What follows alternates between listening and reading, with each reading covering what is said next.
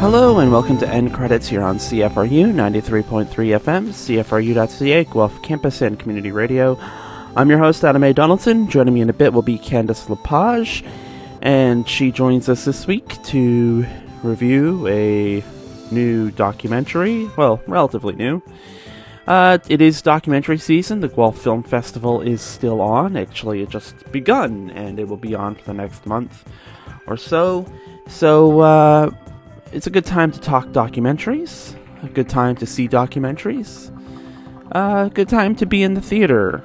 The fall chill has arrived, although it's been warmer than average the last few days. But, well, let's watch some documentaries and talk about some documentaries, shall we? Anyway.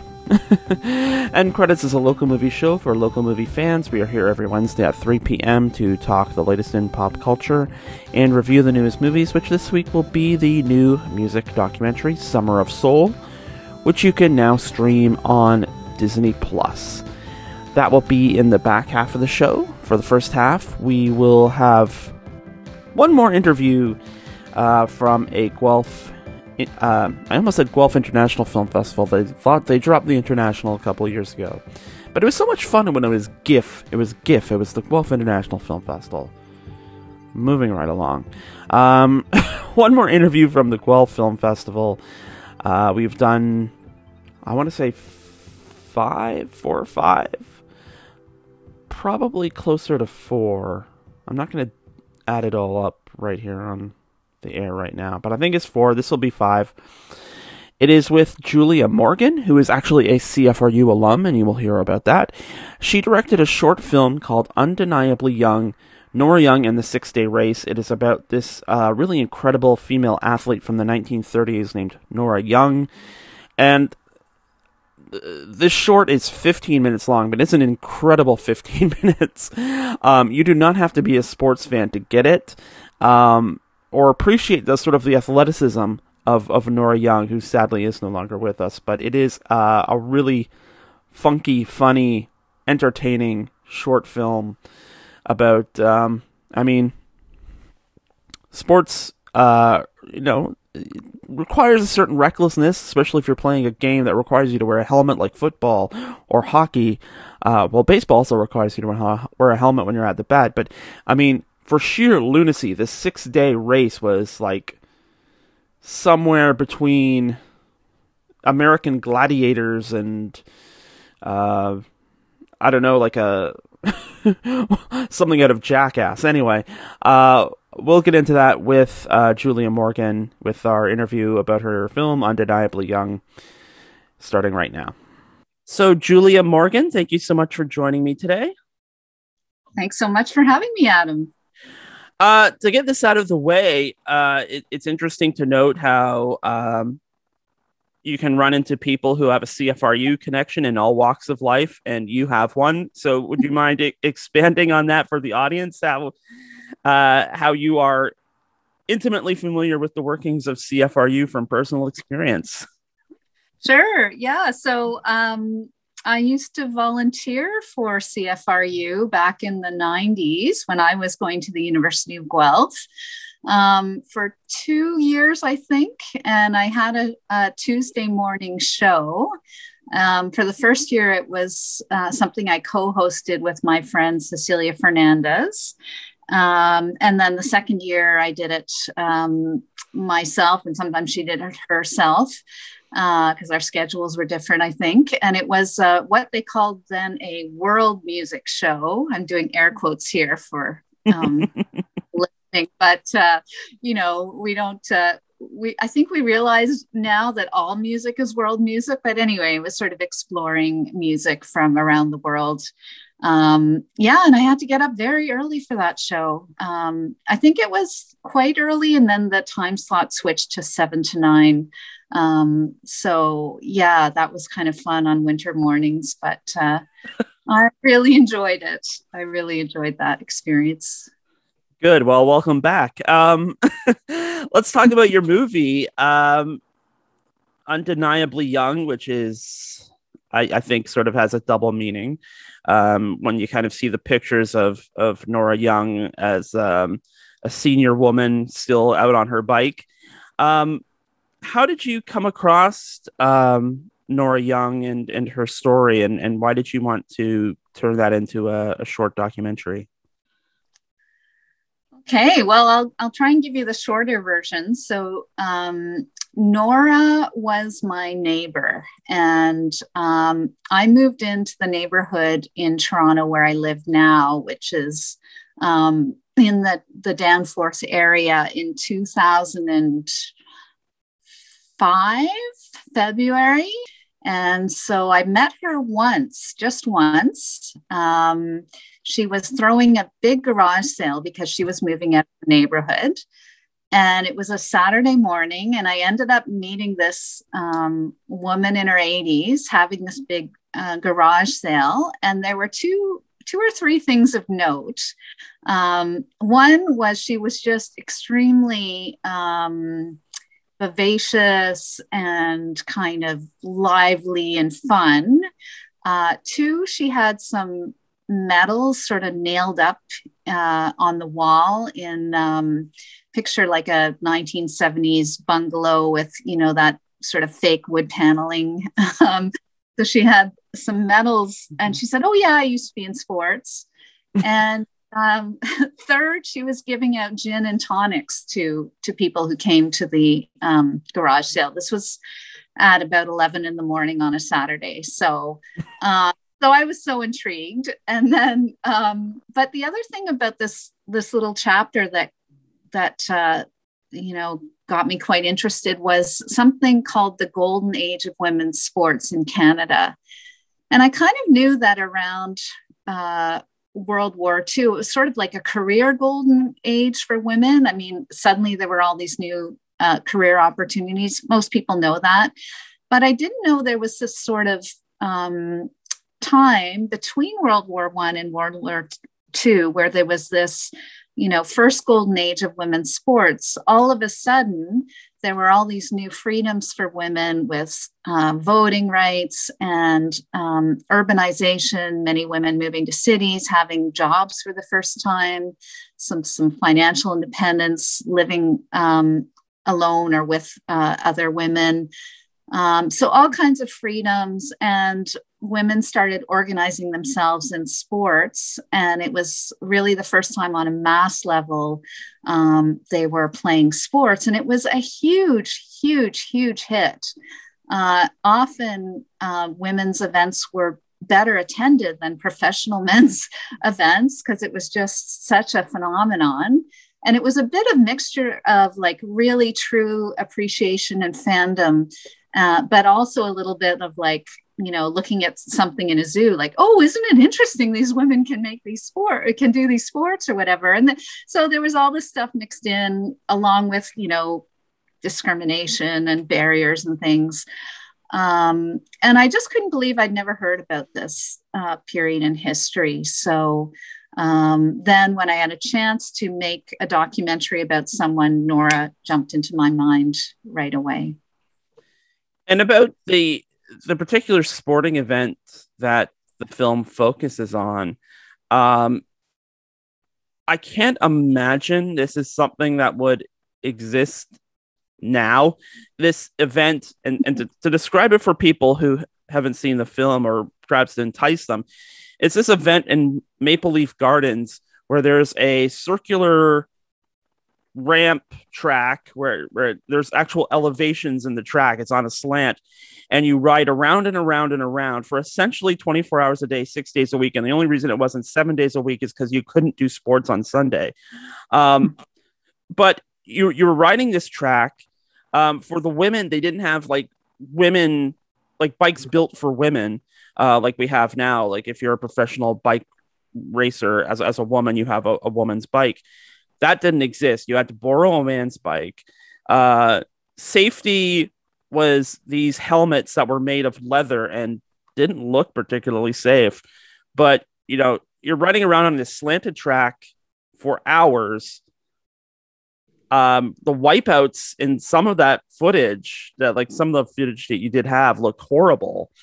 I mean, this seems like one of those things you hear about, like people do on boats in international waters where there's no law. it just seems remarkable that anyone did this sort of activity. You're right. I mean, so the phenomenon is called 6 day racing, and it was absolutely wild and kooky and so perfect for a film setting. Um, it started something like the 1890s, and actually, it still goes on today in Europe, believe it or not. But the format has changed many times over the years. I would hope But so. yeah, the heyday was really in the 30s. That's when my film takes place in 1936. And so, what happened in these races, as you said, teams of men from all over the world would compete for 24 hours a day for 6 days straight. And they had this rule. So, there were teams of two, and one member of the team had to be on the track riding at all times. And so the other guy could be taking a break. So they had these little shacks literally in the middle of the race course where they would sleep for a few hours or eat something or whatever. And it was this really big deal. These were the biggest live events of their time. So they'd regularly have, 15,000 people, which was quite a lot for Toronto back then. And they'd have politicians and film stars and gamblers and ordinary working class people. And everybody just went to see these things, especially at night when it got very exciting. They had a lot of sprints and gambling, as I said before. And then at night, when nobody was there, the racers would sort of decide amongst themselves to just ride slower. So that's when you see some great photos of them reading the newspaper while they're riding or reading their fan mail or something. So this particular race was very unusual because they decided to throw in kind of a women's demonstration race. My guess is to sell more tickets. It was a real draw, like, oh, let's see the girls try this. And I mean, you're right. It was really dangerous. There were deaths at these races. There were serious injuries. There was also big money to be made sometimes, which is what made it all so exciting, I guess. But the women were taking a real risk because unlike the men who, were considered professionals and they'd had years of experience riding on these banked velodrome tracks, these pine tracks that, as you said, were kind of quite steep on the two ends. They had no experience doing this at all. And there were very few professional women's bikes made then. They were very hard to get your hands on, and they were really expensive. So most of the women had to just borrow another male rider's bike, which was most often too big for them. And these bikes on this track had no brakes. So they're getting used to no brakes and their feet being clipped into the pedals. And and the helmets were made of leather for everybody back then. So throwing in these women with this improper equipment when they have no experience was quite risky for them, but they were all very serious competitors. And I don't think any of them gave it a second thought that they wanted to try it. I think the fans and the race management were more worried about it than the women were, because I didn't cover this in the film, but there were a few times where they actually stopped the women from racing because they were worried that, somebody was really going to hurt themselves, and that would not look so good. Right. No brakes was the other thing I forgot. Yeah. There didn't, can you talk a bit about the decision about doing a lot of this in animation? Is that like a stylistic choice on your part, or is it just that, there's not a lot of surviving footage and imagery from either this race or similar races? I would say it's both. So all I had from this race. Okay, so first of all, back up a second. There's really very little that history has about this race. So if you walk into Maple Leaf Gardens in Toronto today, you'll see a plaque of the most important sporting events that have happened there through history. And so there's like 1931, Maple Leaf Gardens opens, a couple other things. And then 1936, six-day race, an important women's race happens, something like that, period. That's all you know. And I had one photo that I got from Nora herself, which showed herself and two other women in kind of the final women's race lined up on the starting line. And then, I had Nora telling the story to me. At the time she told the story to me, I didn't know that I was going to focus on that story. And then when I did decided to focus on the story, I went back and I looked at the daily newspaper accounts in the versions of the Toronto Star and the Globe and Mail and a couple other papers, Montreal Gazette, because this race was so significant back then that it was covered nationally daily for like weeks. And even a month or two later, they were still giving follow-ups and updates.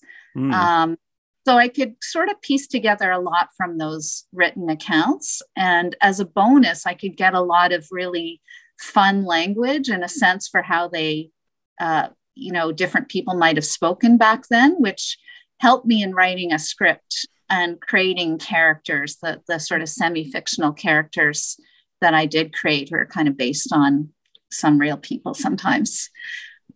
It's interesting. Yeah, I did wonder if like those clips of like the reporter commentary, if that was actually like you were quoting an actual article of an actual writer at the time. I mean, if it wasn't, like the dialogue was kind of spot on the way like they talked about women as girls, and but I found I was kind of curious about that. Yeah, I may have borrowed and remixed some things here and there, and definitely used all the juicy fun language I could, like there's lots of stuff around the 6-day race language, like they call it the old speed saucer and the squirrely whirl and things like that. So it was really fun and trying to imagine what those voices would sound like and what would a race announcer sound like? What would he say? What would a male journalist sound like? And I based it on a real journalist from that time. Female journalist, how would it sound different? What would she say differently about the same thing? I did borrow, remix, and in doing so, I think try to stay as authentic as I could to how things might have sounded. And the narrator of the film is a voice people might recognize, although they might recognize it better in song, as she is at the end. How did Sarah Slean become a part of the movie? Well, quite amazingly, she lives in my neighborhood. So she also lives in Nora Young's neighborhood, although she moved in, I think, after Nora would have moved out. But I was running a crowdfunding campaign for this film a couple of years ago. And I knew that people in my neighborhood would be sort of a primary audience to raise money from. So I literally hand delivered letters to all 1,100 households in my neighborhood. My friend and I went door to door over a couple of days. And one Saturday night, after a round of delivering, I came back home and found an email from Sarah. And she said, "Oh, I just got this to my door. I love stories like this. How amazing she was in our neighborhood. Glad you're doing this about her. Do you need a composer?" And, and I quickly wrote back, "Do I? Yes,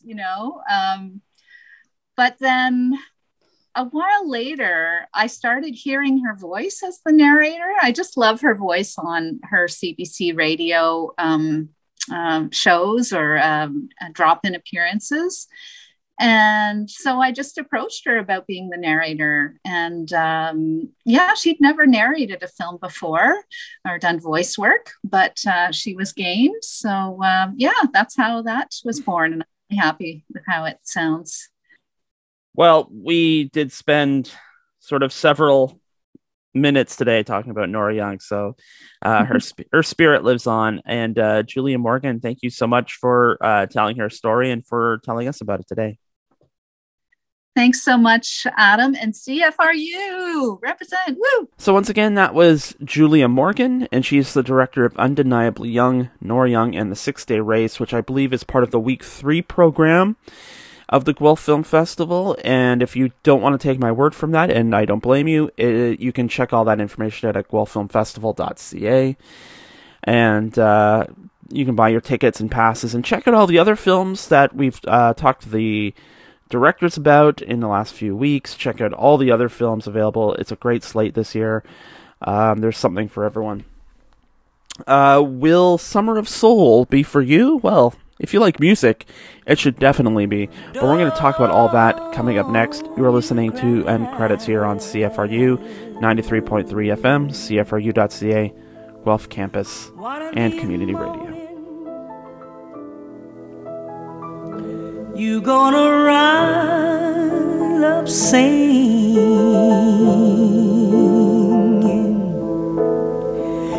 You gonna hide your way home. Take to the sky.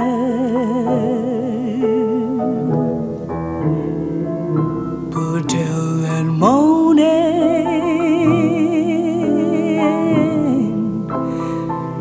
nothing will harm you.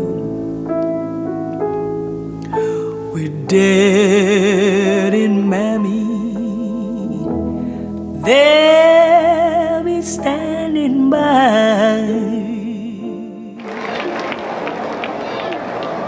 I was a little kid. I remember being with my family, walking around the park, and as far as I could see, it was just black people. This was the first time I'd ever seen so many of us. It was incredible. Families, fathers, mothers, kids running around. I was one of those kids. Beautiful, beautiful women, beautiful men. It was like seeing royalty. And that was a clip from Summer of Soul. It is the new film from Questlove, and it features performances from Stevie Wonder, Mahalia Jackson, Nina Simone, The Fifth Dimension, Sly and the Family Stone, and Gladys Knight and the Pips. I am now being joined on the line by Candice Lepage. Candice, how are you today? I'm doing pretty good. It's beautiful and sunny in my office right now, though I'm not sure what it's going to be like, by the time this airs. So it's supposed to be beautiful and sunny all week. Perfect. Actually. Perfect. So it's a nice refreshing change. And it'll be a nice refreshing change, like when I get packages delivered and they don't get soaked, as has happened to me recently. Yeah, we really did have like 2 solid weeks of rain, didn't we? I'm just mentioning it because I have like an actual mailbox. It's like not like I'm ordering like huge things. They could fit comfortably in the mailbox, but they end up on the stoop. This is just if you happen to be a delivery driver and they're listening to this, and you're, not just my house, but anywhere, if there's a big enough mailbox for the thing, you can put it in the mailbox. That's not a problem. I'm just saying. It's an idea. Yeah, exactly. Yeah. Speaking of revolutionary social ideas, you wanted to review the documentary Summer of Soul for this week's show. So why don't you kick things off by talking about why you wanted to review Summer of Soul? Sure. So there are 2 reasons. One reason, and of course, since it's sunny, very sunny, it maybe, isn't as relevant, but what else do you want after the time has changed in cold November in Ontario, but to go back to the summer, to July and August and the hot sun and you know, just revisit what it was like back then. So that was one sort of thing going on. I think this is an appropriate time to watch Summer of Love. The other Summer of Love, also that was 2 years prior to Summer of Soul. Sorry, the Summer of Love was in '67. That's Summer right. of Soul was the 1969 Harlem Cultural Festival. So I also chose this one because I have been doing an anti-racism course, and part of the course is that we were given a challenge to do 21 days of Black, Indigenous, or people of color created content. So I'm in the middle of that right now. So when my turn came up to do a film, I said, okay, I'm going to choose something that's from a non-white creator. And sometimes here, I don't know if anyone's noticed, but sometimes it's a little hard to find those. Sadly, I did spend a lot of time on Netflix and Prime Video and just sort of scrolling. Like, wow, this is disappointing. I also think maybe my algorithms might have been a little skewed by all the Hallmark movies, so I was just getting a lot of really white content showing up on my pages. But Summer of Soul came out this summer, so it's still a pretty new release. And you know, I don't really do documentaries, so this is the second one in probably about 2 months. So am I taking over? Is it Tim who usually does all the documentaries? I think Peter's more of a documentary guy. Yeah. He's done like Jasper Mall and Britney versus Spears this year, so it's been a very documentary centric year. But yeah, it is still hard your algorithms are definitely out of whack because nothing says White Christmas like those Hallmark movies. Though I will say this year that Hallmark is making a very strong effort. The first 3, I think, films that I have watched had the first one, I think, was 2 lead actors who are people of color. The second one was an interracial relationship, and the third one was also 2 Black people. So yeah, of course, they're all at the front end, as you may notice. You know, prior to Halloween, even they were showing those ones. So, what does that say? I don't know. I don't know. I'm not sure how much it's that. Like, there were Christmas commercials like a week before Halloween, so it's just everyone was trying to get Halloween out of the way this year, at least for people whose business models depend on Christmas. So, Summer of Soul. Getting back to that, yes. I mean, if we're kind of building a theme of like unknown, underrepresented, culturally relevant, or should be culturally relevant. I mean, Summer of Soul seems to be that. This is a documentary, and I was reading a bit about it, but apparently 40 hours of footage that was in somebody's basement for 5 decades of this Harlem Cultural Festival, you know, killer lineup of talent like Stevie Wonder, Fifth Dimension, Marvis Stapleton, Gladys Knight and the Pips. You know, you would think there would be they would release a commemorate box set every 5 years of something like this. But no, it was in some guy's basement until Questlove came along, I guess. And yeah, it just, if you're thinking about, you know, the whiteness of culture and trying to create more equality and, you know, trying to raise certain things up. I mean, this is kind of that story. This is like, you know, as around roughly the same time Woodstock was happening, this was happening too. Not only is this like perhaps debatably a better musical lineup, perhaps debatably more culturally relevant, not in the middle of nowhere in upstate New York, but, you know, in the middle of such a culturally vibrant area like Harlem.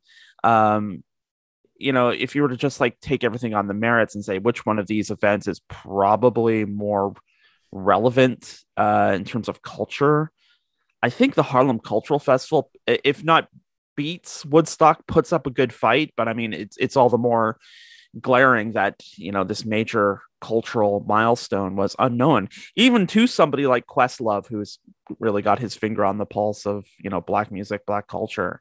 That, something like this was unknown to even him. That he felt compelled to make a whole documentary out of it is, that's really saying something of itself. Yeah, and even because the film itself is both the concert footage, but also interview footage with some of the artists who were there, some of the members of the audience, and I'd say it's sort of across the board. All of the artists and attendees who were there, who were telling stories about it, the one guy, and I can't remember his name, but he's the very first one who's interviewed, and he's sort of the last one who's interviewed, and he says, like, now I know I wasn't crazy. It's like it's like none of them really remember. There's no document of this having happened, and so it's sort of like this hazy, like, did it really happen? Was I really there? Am I misremembering things? And now to see the footage, they're like, oh my God, it did really happen.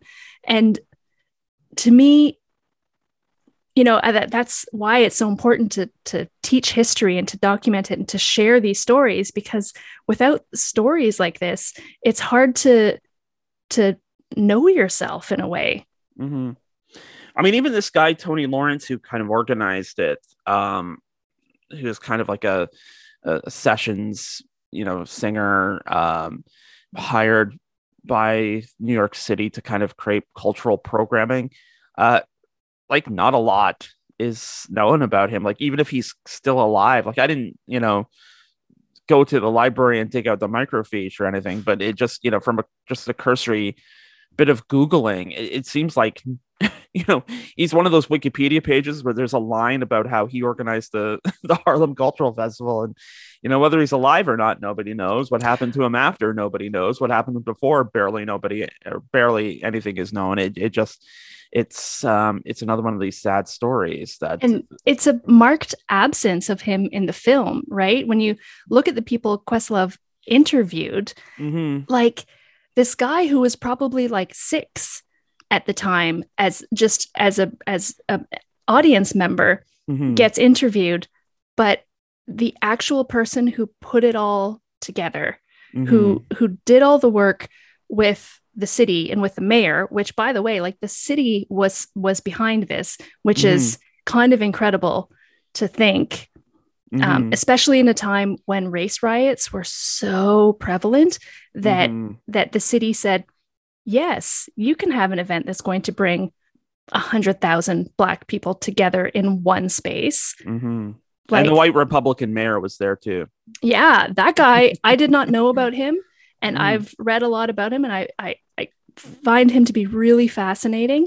And it is sort of funny because people always think of civil liberties and social justice as a Democratic issue, as the Democrats, but it kind of didn't start that way. It was really the Republicans who were a little bit more on the, like, social justice, alleviating poverty, that was sort of their thing, and the Democrats were not. Yeah, so I wasn't surprised to hear that he was a Republican. Yeah, he's an old-fashioned Republican. Yeah. Yeah, no, the whole thing about Tony Lawrence is, I got to imagine they put in some effort to try and find Tony Lawrence, that they would not kind of produce this without getting the guy who is basically responsible for it on the record. And so, you're forced to admit, perhaps either A, they just couldn't find him, which is possible. Like, if you don't leave a trail, nobody can find you, or B, he's, not with us anymore, and perhaps not wanting to bring down the vibe, perhaps not wanted to, or perhaps look to admitting that. I still think that would be an oversight, without maybe like a bit at the end going, Tony, dedicated to Tony Lawrence or something. But it just, you're right. It is a glaring omission. I don't think it's an omission that was done as a slight. It's just, he's just, Tony Lawrence is just one of those people who did this thing and because it was almost literally buried for decades, he just kind of, nobody bothered to follow up with him ever. Yeah. Which is like, I'm laughing, but it's incredibly sad. It's it would be, it could be the story of so many sure, Black people, right? Well, I mean, it's notable. Like earlier this year, they marked the 100th anniversary of the Tulsa Race Massacre, and nobody knows what happened to the two people who were most responsible, are not responsible for the events, but the two people whom set off the course of events that started that massacre. Like, they kind of disappeared into history too. So it just seems to be like a startling trend that although Black people are part of these historical events, they are not necessarily part of them as well when you consider the historical context. Mm-hmm. Yes, they don't get to tell the story. That's right. The thing. History is, I don't even want to say that history is written by the victor, which is what we usually say. History is written by the white. Victor, like, yeah. it just is, right? Yeah. And so even when we lose, we still tell the story, but we just tell it differently. Mm-hmm. Dick Rowland is who I'm thinking of, who was the young Black man accused, and that the whole Tulsa Race Massacre started up as. Yeah, it's kind of a glaring omission. And sometimes these things happen too. There's a documentary, and if people are kind of looking for, like, granted, the Guelph Film Festival, which is a documentary film festival, is on right now, but if you're looking to sort of program one of your own, this is a good documentary, Summer of Soul, to pair with if you have Crave, Woodstock 99, which is all about sort of deconstructing Woodstock. I mean, it is about the 1999 version, but it also deconstructs the 60s one, which has been, the whole point of it is that the 1969 Woodstock was mythologized to a point where it ignores the fact that, there were problems at that festival. People were killed, people got sick, people got hurt. It was seat of their pants territory. Yeah, and interestingly, I looked up the lineup because I wanted to see how many of these artists did both, because Sly and the Family Stone did play at the Harlem Cultural Fest, and they also played at Woodstock, and they were still pretty new then. Like, they really became popular after the Woodstock performance. And their inclusion on the soundtrack, I think, is part of what really pushed them up into pop, pop stardom. But as I was looking up the Woodstock lineup, it's important to note, and this is, one of those kudos to Tony Lawrence, the Harlem Cultural Festival was actually 6 events. It was six Sundays in a row. Yeah. And presumably it all went fine. People showed up, people played, people went home. He had to, like, put everything together.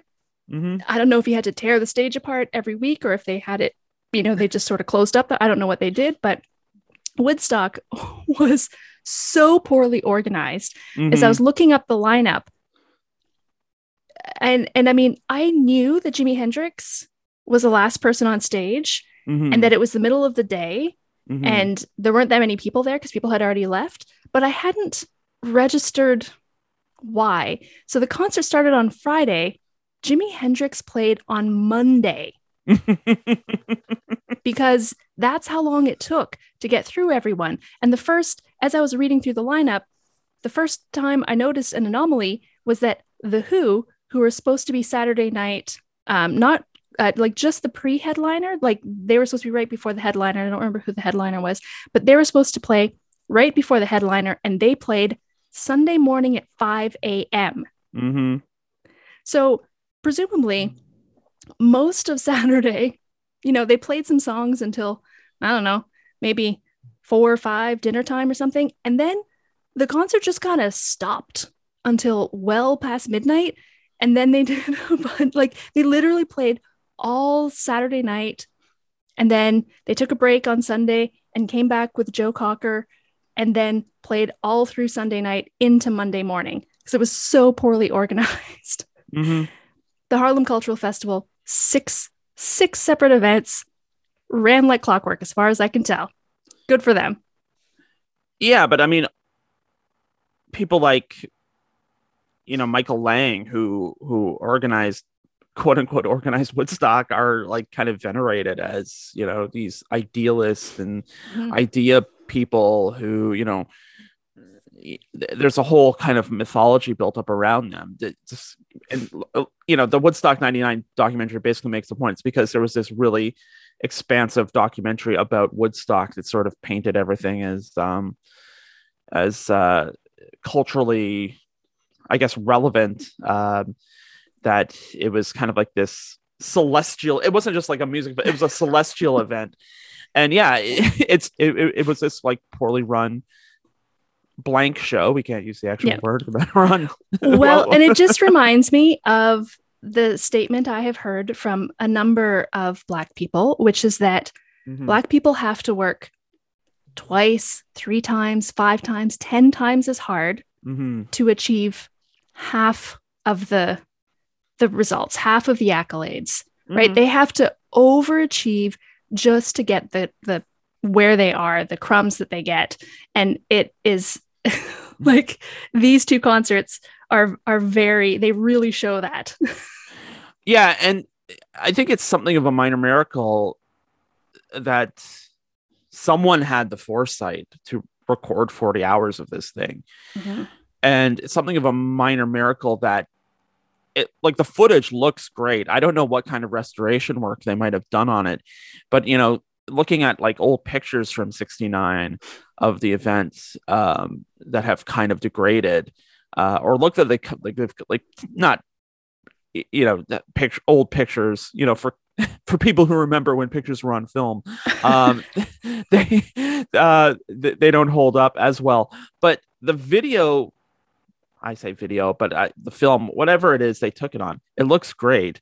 And and interestingly, because it was recorded for television too, which is also a lower quality. But I did read, so it wasn't like miraculously last year or something that this footage was found. It was sort of brought forward in 2004, and it was digitized then. So that's, almost another 20 years of it not degrading, because they had the digitized archive of it at that point. But still,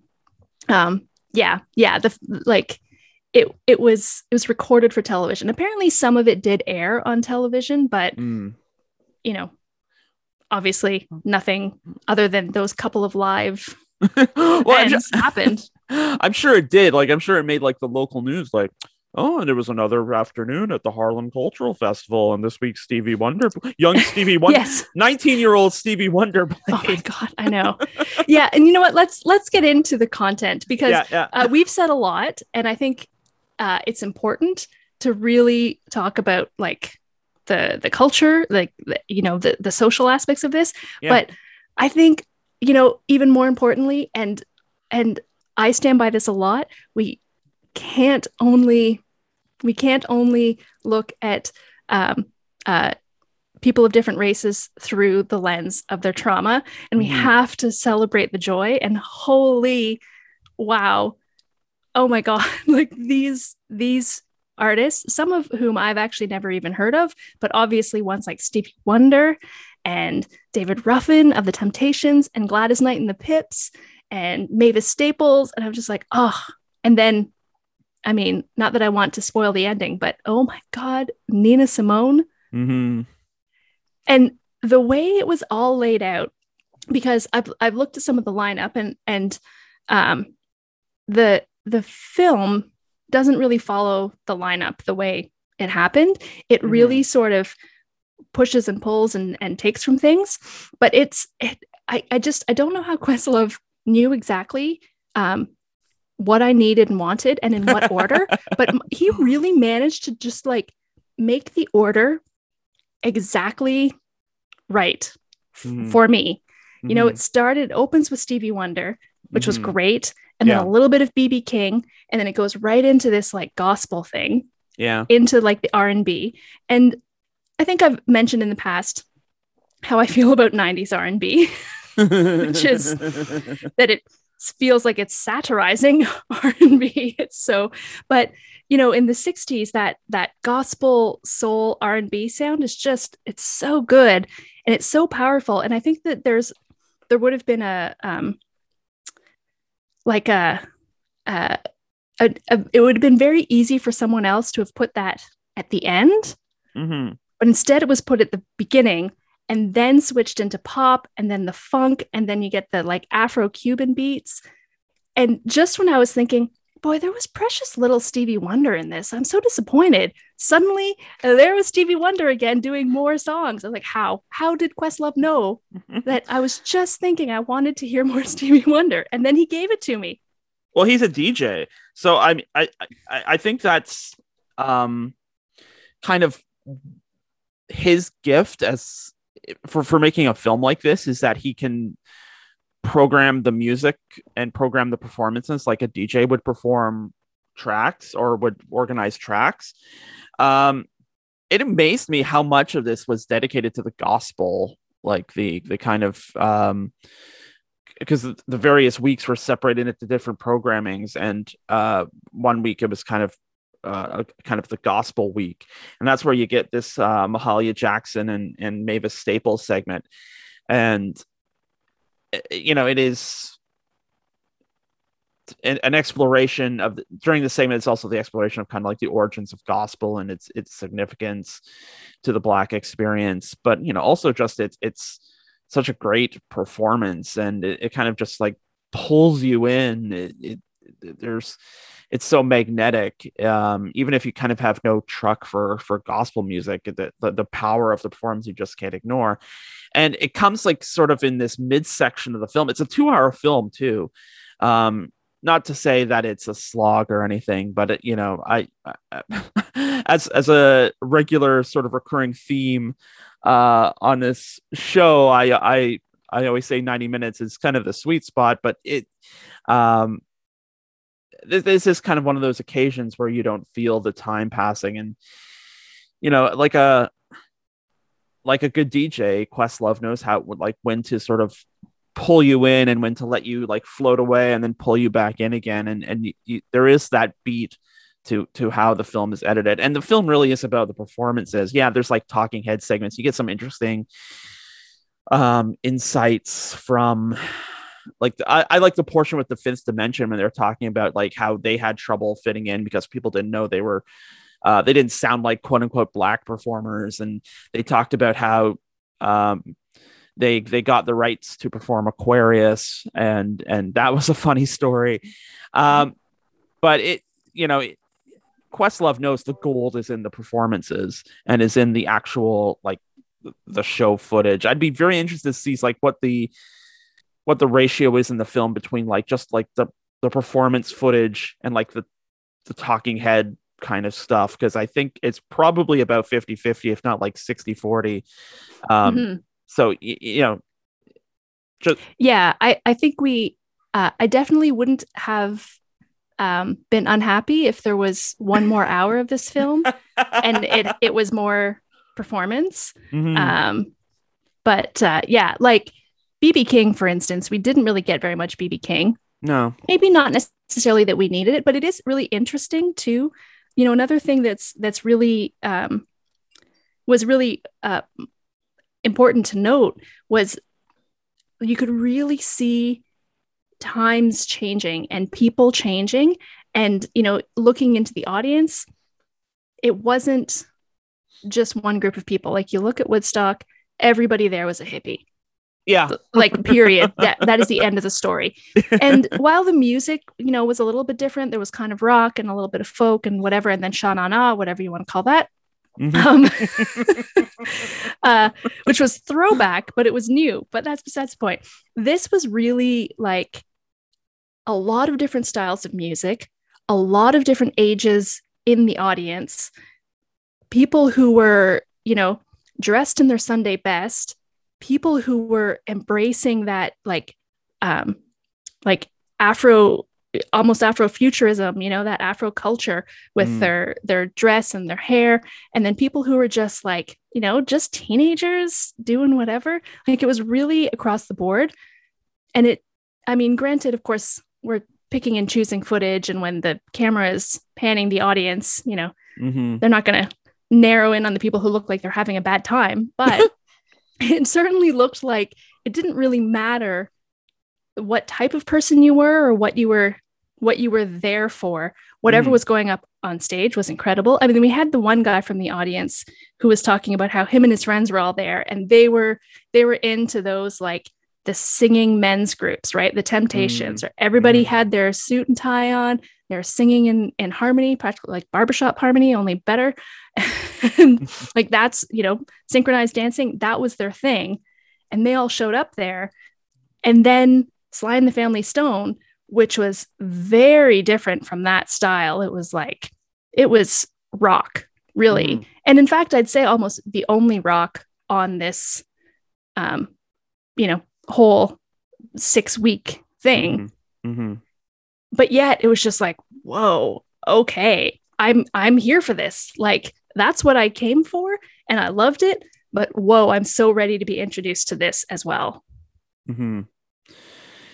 Yeah, there's a stark difference. This really did feel like a community festival. Woodstock was kind of sold as like a community festival, but it, again, a lot of what has been built around Woodstock in the last 50 years has a bit of, let's say, mistruth to it, or well, and it was never intended to be a free festival. It ended up becoming one for 3/4 of the audience, but there were a number of them who actually paid to show up. Whereas this was free every weekend. No gate, no entry, no nothing. It's just in the park. Yeah, if you can. And I loved all the scenes of like people like standing in the trees. That sort of tickled me too. It just, everything that Woodstock tried to do, it seemed like this did better. And it just, the movie doesn't dwell. I mean, we kind of dwelled a lot on that in the interview, but the music itself is so good. And like the Stevie Wonder, the thing that kind of mesmerized me about that is like, I don't remember, like, granted, I've never seen every bit of Stevie Wonder concert footage, but I don't remember seeing him like that active, like as a performer. Like he moves from the piano at one point to the drums, and he's like doing this elaborate sort of drum work. And it's like, Stevie Wonder plays the drums. Yes, I was so excited. I was like, oh, I hardly ever get to see Stevie play the drums, and it was mesmerizing. What I love, because I rewatched it this morning again, because you'll note often when I'm rewatching something, it's because there's music involved. I watched In the Heights twice before we. So I rewatched it this morning, and I was just like watching Stevie on the drums again, and that's when I started to realize how well the music was edited into the story as well. Because that was really sort of in the beginning, and he was using Stevie's drum solo to really like show the escalation of where America and race issues were at that time, and just kept like, as the drum solo is building, the news is building till it gets to the race riots that were happening the summer before, just across the river in New Jersey, and it never actually happened in New York, but and so something like that. And then they did a very similar thing too with the Jesse Jackson part, which is, it can be challenging to watch because it does not pull any punches about the assassination of Martin Luther King Jr. But it was just, it's timed perfectly. So they switch from the concert footage to Jesse Jackson now as an adult, sort of telling the story. And there's this part where, the adult now, Jesse Jackson, says pop. Yeah. To indicate that the gun has fired. And it's just, like it's just timed so perfectly with the concert footage happening, the music in the background is just like it was so well done. I was like, wow, the editing, like so much attention was paid to such small things. So, Candace, if people want to, I don't know, talk music documentaries, or send me content made by, suggestions, creators who are Black or Indigenous or people of color. And by content, I mean mostly like movies, because believe me, I listen to a ton of podcasts that are hosted by Black people and Indigenous people in Canada, which is great. But I need movies to watch. Don't we all? Yeah. Sorry. And if you want to do that, I guess I should tell you how to reach me, right? Yes. Sin48, that's CINN48 on every single social media you can find, every single one of them. And that's it for this week's show. We hope you liked it. And if you want to listen to it again, you can find it on our website at endcreditsradioshow.com. You can download it from the Guelph Politicast channel every Friday at Podbean or through your favorite podcast app at Apple Podcasts, Stitcher, Google, and Spotify. And speaking of Spotify, you can find the playlist for much of the music that you hear on the End Credits show. Just open up Spotify and search for End Credits on CFRU. You can also find us on social media. We're on Facebook at End Credits Radio Show and on Twitter at End Credits Radio. I will be back here tomorrow at 5 p.m. for News and Politics on Open Sources Guelph, and that is with Scotty Hertz. And in the meantime, I'm on Twitter and Instagram at Adam A. Donaldson, and you can check out my news and politics site at guelphpolitico.ca. And stay tuned for more great programming here on CFRU 93.3 FM, CFRU.ca, Guelph Campus, and Community Radio. We will be back next Wednesday at 3 p.m. for another brand spanking new edition of End Credits, and we will see you then.